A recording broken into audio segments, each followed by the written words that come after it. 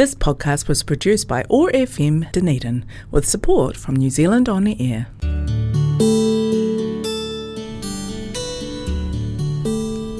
Telugu states in South India are famous for culture, temples, food, Tollywood and sense of humor. I am Sasi, welcoming you to Namasthe Telugu. Over the next half an hour, we will listen to beautiful Telugu songs and news from this exotic location in South India. Thanks to Office of Ethnic Communities for supporting Namasthe Telugu and connecting Culture Zone on 105.4 FM Otago Access Radio. Keep listening.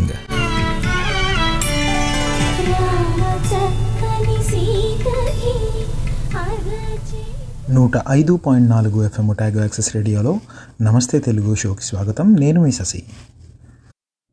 పితృదేవో భవ, గురుర్దేవో భవ. September 5 నాడు మనం గురువుల దినోత్సవాన్ని అలాగే fathers డేని రెండింటినీ కలిపి సెలబ్రేట్ చేసుకున్నాం. ఇవి రెండూ కూడా వేటికవే అత్యంత ప్రాముఖ్యత కలిగిన రోజులని నా ఉద్దేశం. ముఖ్యంగా నాలాంటి వాడికి కొంతమందికి దొరికిన అదృష్టంలో నాకు దొరికిన అదృష్టం ఏమిటి అంటే, మా నాన్నగారే నాకు స్కూల్ టీచర్గా కావడం, ఆయన తెలుగు పండితులు అవ్వడం, నాకు తెలుగు మీద ఆసక్తిని ప్రేమని పెంచడానికి నా మొదటి గురువు ఆయనే అవ్వడం నాకు అదృష్టం, పరమ అదృష్టం అని నా ఉద్దేశం. చాలామందికి నిజానికి చెప్పాలంటే ప్రతి ఒక్కరికి తొలి గురువు తండ్రి. పిల్లలుగా మన తండ్రి ఏం చేస్తున్నాడు, ఎలా చేస్తున్నాడు అనేది చూసి మనం అలాగే చేయడానికి ప్రయత్నిస్తాం. చాలాసార్లు మన ఎక్స్ప్రెషన్స్, మాటలు, కనుసైగలు, ముఖ కవలికలు ఇవన్నీ కూడా మన నాన్నగారు ఎలా చేస్తే ఆయనలాగా చేయడానికి ప్రయత్నిస్తుంటాం. ఆయన మన మొదటి హీరో. అయితే తండ్రి తర్వాత మనల్ని అంతగా ఇన్ఫ్లుయెన్స్ చేసేది గురువులనే చెప్పాలి. ఉదాహరణకి నేను 10th క్లాస్ చదువుతున్నప్పుడు అప్పట్లో కేవీ రెడ్డి సార్ అని మాకు ఒక తెలుగు టీచర్ ఉండేవాళ్ళు.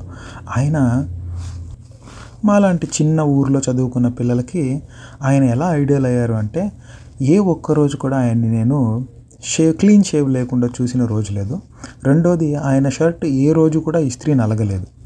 మామూలుగా మేము చూసిన అందరు తెలుగు ఉపాధ్యాయులకి మా నాన్నగారితో సహా ఆయనకి చాలా డిఫరెన్స్. ఆయనతో తెలుగుతో పాటు క్రమశిక్షణ కూడా నేను నేర్చుకున్నాను. ఆయన పర్టికులర్గా వచ్చేసి మీరు ఇలా ఉండాలి, రోజు తల దూకోవాలి, బట్టలు వేసుకోవాలని ఆయన ఈరోజు చెప్పలేదు. ఆయన కేవలం చేసి చూపించారు. నాకు ఇప్పటికీ గుర్తు, మాకు 1 సంవత్సరం పాటు ఆయన 10th క్లాస్లో ఉండగా తెలుగు బోధించారు. అలా చెప్తున్న ప్రతిరోజు ఆయన ఎంత అద్భుతంగా పాఠం చెప్పి, ఎంత ప్రేమగా తెలుగు మీద అభిమానాన్ని చూపించి నేర్పించేవాళ్ళో, అంతే గొప్పగా జీవితం పట్ల మాకున్న బాధ్యతని, జీవితంలో ఏం చేస్తే మేము విజయం సాధించగలమనే మాటల్ని చెప్పారు. అది ఎవరో చెప్పుంటే ఒక రకంగా ఉండేది, కానీ ఆయన తన సొంత పిల్లలని అలా చేసి విజయం వైపు నడిపించగలిగారు. కాబట్టి అదే మాటలు ఆయన మాకు చెప్తూ, నా పిల్లలని నేను ఇలా చేయగలిగాను కాబట్టి వాళ్ళు ఈరోజు మంచి పొజిషన్లో ఉన్నారు, మీరు కూడా అలా చేస్తే బాగుంటారు అని చెప్పడం వల్ల, ఎప్పుడైతే ఒక వ్యక్తి చేసి సాధించి చూపించి మనకు చెప్తాడో దానివల్ల మనకు కలిగే భరోసా, నమ్మకం ఇంకొక స్థాయిలో ఉంటుందని నా ఉద్దేశం. ఉదాహరణకి సచిన్ టెండూల్కర్ స్ట్రైట్ డ్రైవ్ ఇలా ఆడాలి అని చెప్తే కలిగే నమ్మకము, భరోసా చిన్న ప్లేయర్లకి సాధారణమైన ప్లేయర్ చెప్తే కుదరదు కదా. ఉదాహరణకు మాత్రమే, అంత మాత్రాన అందరినీ కించపరచాలని కాదు. అయితే అలా మా కేవీ రెడ్డి సార్ గారు నా మీద ఎస్పెషలీ, అలాగే నాతో పాటు చదివిన చాలామంది మీద, ఆయన విద్యార్థుల మీద ఆయన చెరిగిపోని ముద్ర వేశారని చెప్పచ్చు.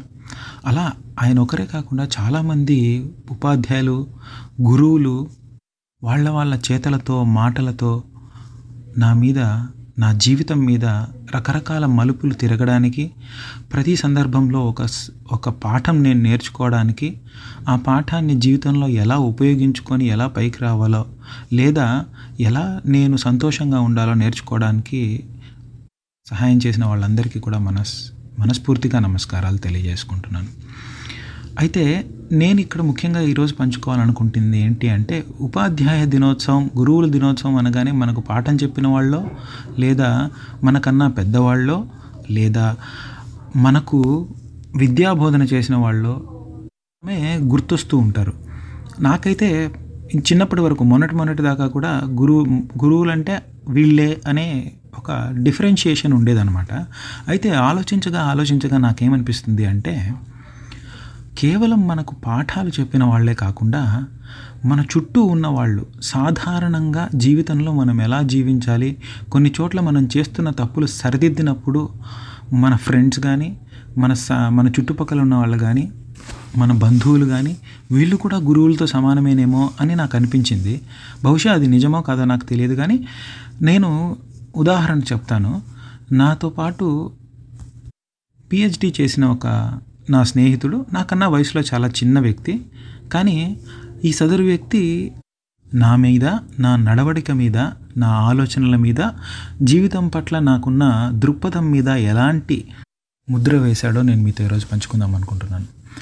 చాలా సందర్భాల్లో మనం చాలా లీకిగా, చాలా తక్కువగా ప్రవర్తిస్తూ ఉంటాం.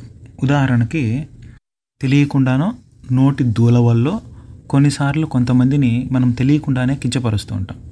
అయితే నాకు ఈ చాలా ప్రియమైన వ్యక్తిని నాకు తెలియకుండానే 2-3 సార్లు నేను వేరే వాళ్ళతో మాట్లాడుతున్నప్పుడు కించపరచడం జరిగింది. అయితే ఈ స్నేహితుడు నన్ను తిరిగి కించపరచడమో, లేదా నేను కించపరిచాను కాబట్టి తను బాధపడి నన్ను తిరిగి బాధ పెట్టడమో చేయకుండా నా దగ్గరకు వచ్చి, నువ్వు ఇలా చేసావు, దీనివల్ల నాకు బాధ కలిగింది, ఆ బాధని నేను నీతో పంచుకుంటున్నాను, నువ్వు తప్ప నాకెవరున్నారు చెప్పడానికి అన్నప్పుడు సడన్గా మనసులో ఏదో కలిచివేసినట్టు, నాకు ఇష్టమైన వ్యక్తిని, నన్ను ఇష్టపడే వ్యక్తిని కేవలం ఇంకొకరి దగ్గర మెప్పు పొందడం కోసం బాధ పెట్టానా అని అప్పుడు నాకు అర్థమైంది. నిజానికి అప్పటిదాకా అర్థం కాలేదు, అది సర్వసాధారణమైన విషయంగానే నాకు అప్పటిదాకా అనిపించింది. అది నేను పెరిగిన తీరో, నేను మాట్లాడిన విషయాలు, అప్పటిదాకా నాకున్న స్నేహితులు, అప్పటిదాకా నాకు ఎవరూ చెప్పకపోవడం వల్లనూ అలా అయి ఉండొచ్చు. నేను ఇది ఒక ఉదాహరణగానే మాత్రమే చెప్తున్నాను. అయితే ఆ వ్యక్తి అలా చెప్పిన తరువాత నేను చాలామందిని, నా స్నేహితుల్ని జీవితంలో అలాంటి సందర్భాల వల్ల ఎలా పోగొట్టుకున్నాను ఇంతకుముందు, వాళ్ళకి నా మీద ఎందుకు గౌరవం తగ్గిందనో, ఎందుకు నా స్నేహాన్ని వదులుకున్నారనో అప్పుడు నాకు అర్థమైంది.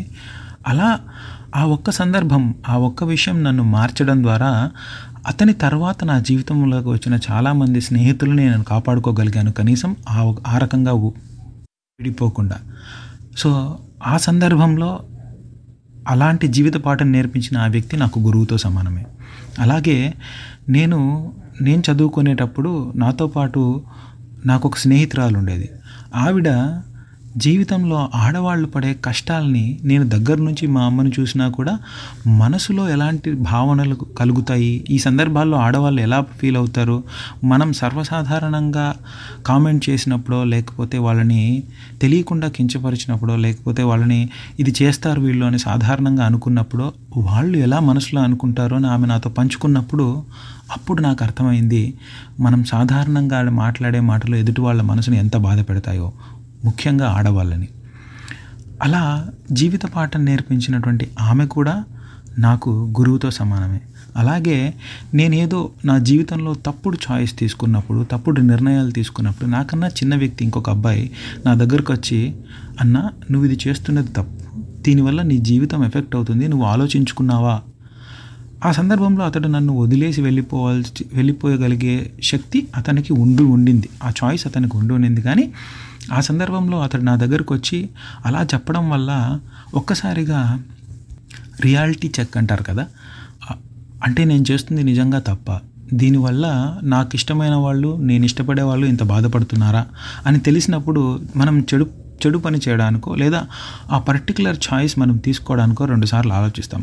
అలా ఆలోచించినప్పుడు ఎంతో కొంత మన జీవితంలో జరగాల్సిన చెడు మనకు తగ్గినట్టేగా. సో మనకన్నా చిన్నవాడైనా కూడా ఆ సందర్భంలో ఆ వ్యక్తి నాకు గురువే. ఇలా నేను ఆలోచిస్తూ పోయినప్పుడు చాలామంది జీవితంలో మనకు చాలా నేర్పించుంటారు. అలాంటి వాళ్ళందరినీ గురువులుగా మనసులో స్మరించుకుంటూ వాళ్ళందరినీ ఆ సందర్భానికి ఆ పాఠం నాకు నేర్పించినందుకు మనస్ఫూర్తిగా ధన్యవాదాలు తెలియజేసుకుంటున్నారు.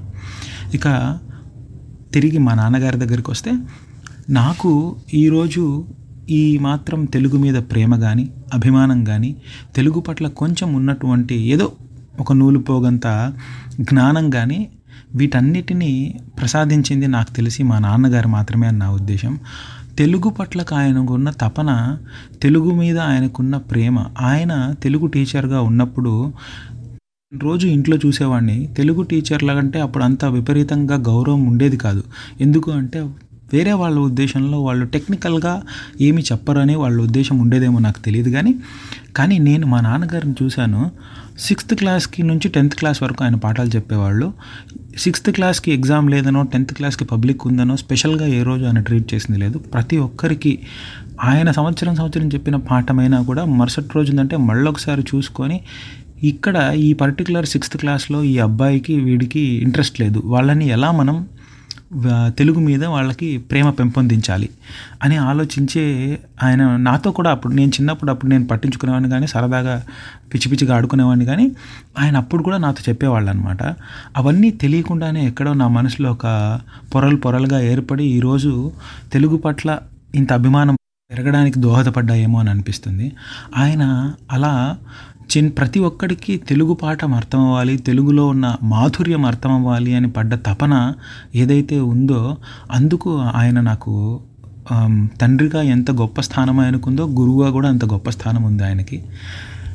అలాగే మా నాన్నగారు నాకు నేర్పించిన మరొక గొప్ప విషయం ఏమిటి అంటే, తెలుగు అంటే కేవలం కావ్యాలో, ప్రబంధాలో, ఛందస్సులో, అలంకారాలో, గొప్ప పద్యాలో, గంభీరమైన శబ్దాలో కాదు, చాలా సాధారణమైనటువంటి మాటలు మనకు విన్నవాడికి అర్థం స్ఫురించి కవి కానీ రచయిత కానీ ఏం చెప్పాలనుకుంటున్నాడో అది గనక చేరితే అదే గొప్ప భాష, అదే గొప్ప తెలుగు అని మా నాన్నగారు నేర్పించిన పాఠం నాకు అది. ఆయన మాట్లాడుతున్నప్పుడు కానీ, ఆయన 10th క్లాస్లో 6th క్లాస్లో ఉన్న కష్టమైన పద్యాలని పిల్లలకు చెప్పే విధానం కానీ, ఆయన చాలాసార్లు నాకు గుర్తుంది, ఆయన పద్యంలాగా మామూలుగా మాట్లాడకుండా పాడి వినిపించేవాళ్ళు. ఆయన నాకు ఒకరోజు మాట్లాడుతూ చెప్పారు, చాలామందికి కేవలం పద్యంలాగా చదివితే వినడానికి ఇష్టపడరట. అదే పాటలాగా అయితే శృతి ఉంటుంది కాబట్టి క్లాస్లో నిద్ర వచ్చేవాడికి కూడా పాట వినాలని అనిపిస్తుంది. పాట జనరంజకం. సాహిత్యానికి సంగీతం తోడైతే ఎట్లాంటి అద్భుతాలు చేయగలదు, మనసు లోపలికి ఎలా చేరుకోగలదు ఆయన నమ్మారు. కాబట్టి ప్రతి పద్యాన్ని ఆయన పాటలాగా పాడి, ఒకసారి పాడిన తర్వాత పిల్లల దగ్గర పాడించి, అలాగే ప్రతి విషయాన్ని వాళ్ళకి సాధారణమైన తెలుగులో వాళ్ళకి ఎలా అర్థమవుతుందో అలాంటి తెలుగులో ఆయన సొంతగా, నేను కూడా ఆ క్లాస్లో ఉన్నాను కాబట్టి ఇంతగా చెప్పగలుగుతున్నాను. కానీ ఆయన పడ్డ తపన, ఆయన తెలుగు కేవలం పాస్ అవ్వడానికో, తెలుగు కేవలం ఒక సబ్జెక్ట్ కాబట్టి చదవడానికో ఉన్న రోజుల్లో నుంచి ఇప్పటికీ అలాగే నడుస్తున్న రోజుల్లోంచి అలాంటి మాస్టర్లు ఉండడం వల్ల, అలాంటి గురువులు ఉండడం వల్ల నాలాంటి వాడు, ఆయన మా తండ్రి గారు కావడం నా అదృష్టమై ఉండొచ్చు. కానీ ఆయన వల్ల తెలుగు మీద ప్రేమ కలిగి తెలుగు టీచర్లుగా తయారైన వాళ్ళు కూడా నాకు తెలుసు.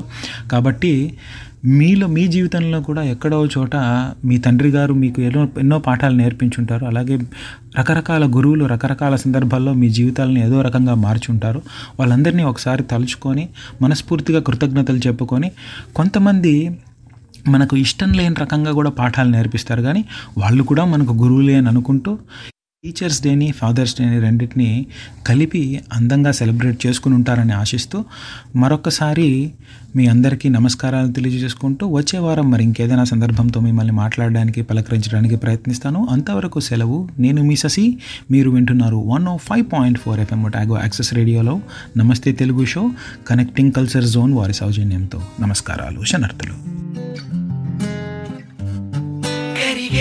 లోగా ఈ క్షణం గడిపేయాలి జీవితం, శిలగా మిగిలే నా హృదయం సాక్షిగా, కనులైపోయే సాగరం అలలై పొంగే జ్ఞాపకం, కలలే జారే కన్నీరే చేరగా, గడిచే నిమిషం గాయమై ప్రతి గాయం ఓ గమ్యమై, ఆ గమ్యం నీ గుర్తుగా నిలిచే నా ప్రేమ.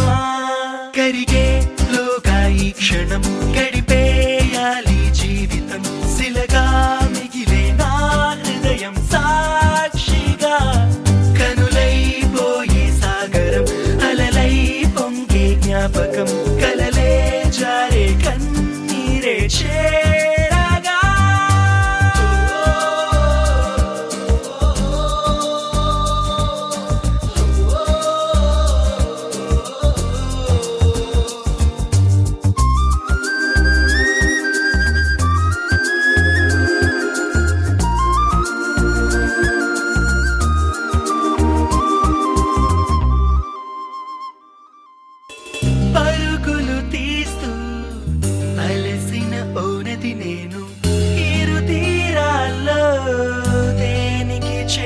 సాగాను నిదురను దాటి నడిచిన ఓ కల నేను ఇరు కన్నుల్లో దేనికి సొంతం కాను నా ప్రేమే నేస్తం అయ్యిందా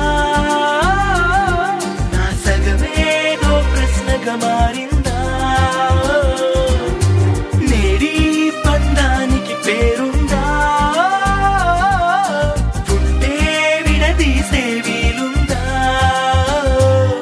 కరిగేలోగా ఈ క్షణం గడిపేయాలి జీవితం శిలగా మిగిలే నా హృదయం సాక్షిగా కనులైపోయే సాగరం అలలై పొంగే జ్ఞాపకం కలలే జారే కన్నీరే చేరగా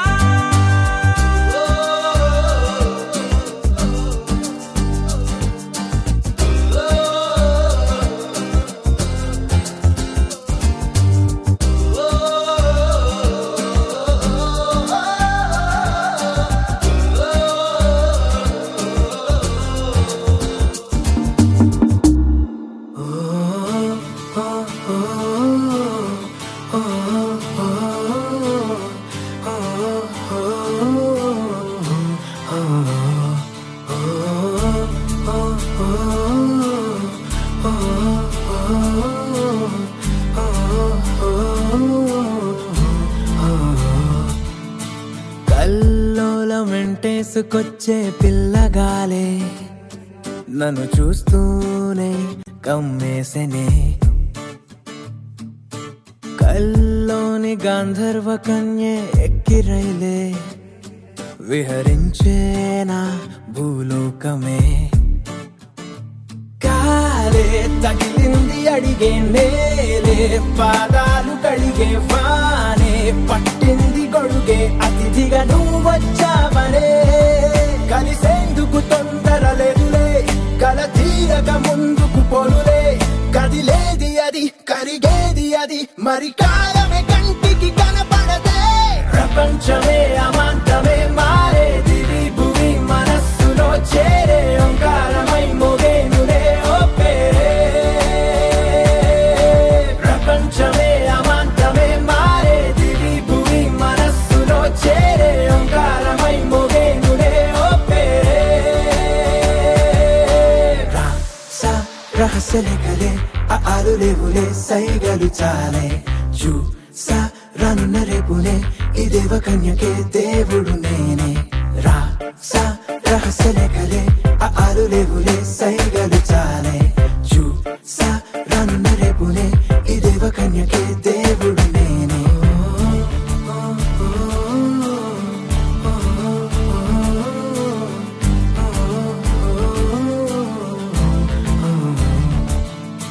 కళ్ళకేది ముందుగా ఆనలేదే ఇంతలా రెప్పలే పడనంత పండగ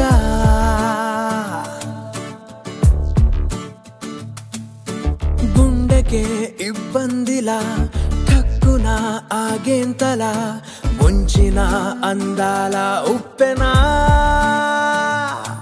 కడుగంచున ఆగిన తుఫానే జగ పంచన లావా నీవేనే కనపడనినది అది పొంగినది నిన్ను కలవగ కడలైపోయినదే ప్రపంచమే అమాంతమే మారేది భూమి మనస్సులో చేరే ఓంకారమై మోగేనులే ఓ పేరే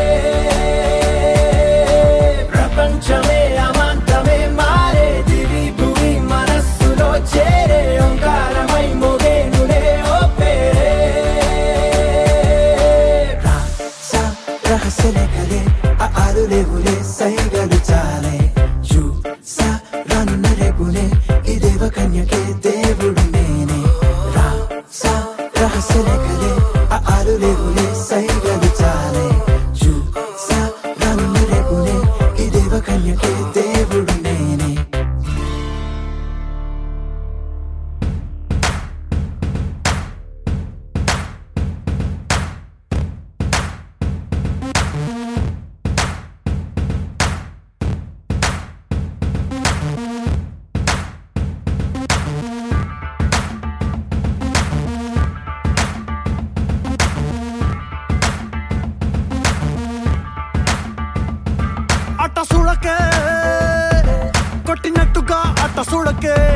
సిట్టి గుండెకే ఊరి కూరికే సొట్ట పెట్టకే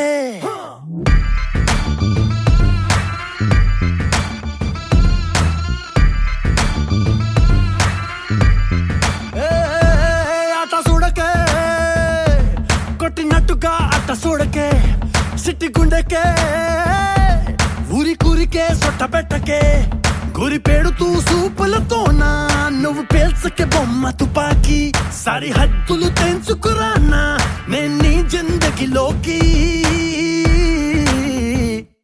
I'm a lover also, fighter also.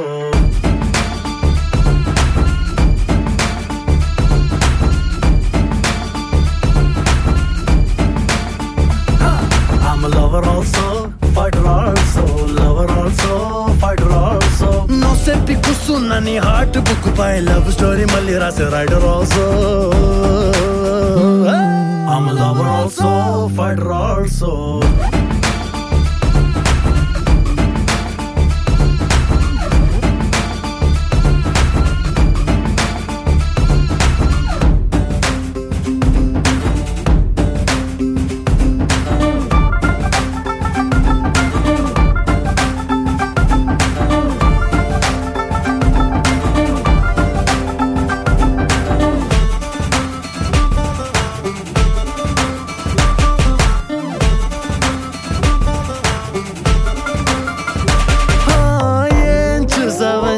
నాలోని ప్రేమికుణ్ణి పూర్తిగా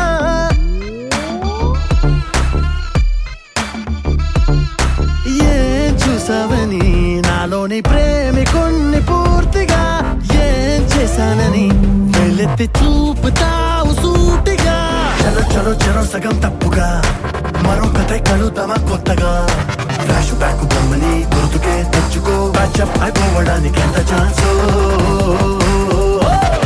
I'm a lover also, fighter also.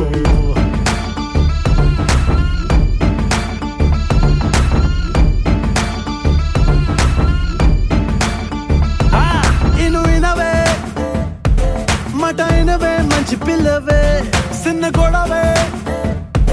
సన్న గొడవే సల్లబడవే బెదిరింపులు జగదింపులుగా వెళ్ళిపోకే బ్రేకప్ లోకి గడియేసిన తలుపులు తీసి తిరిగొస్తా నీలోకి I'm a lover also, fighter also.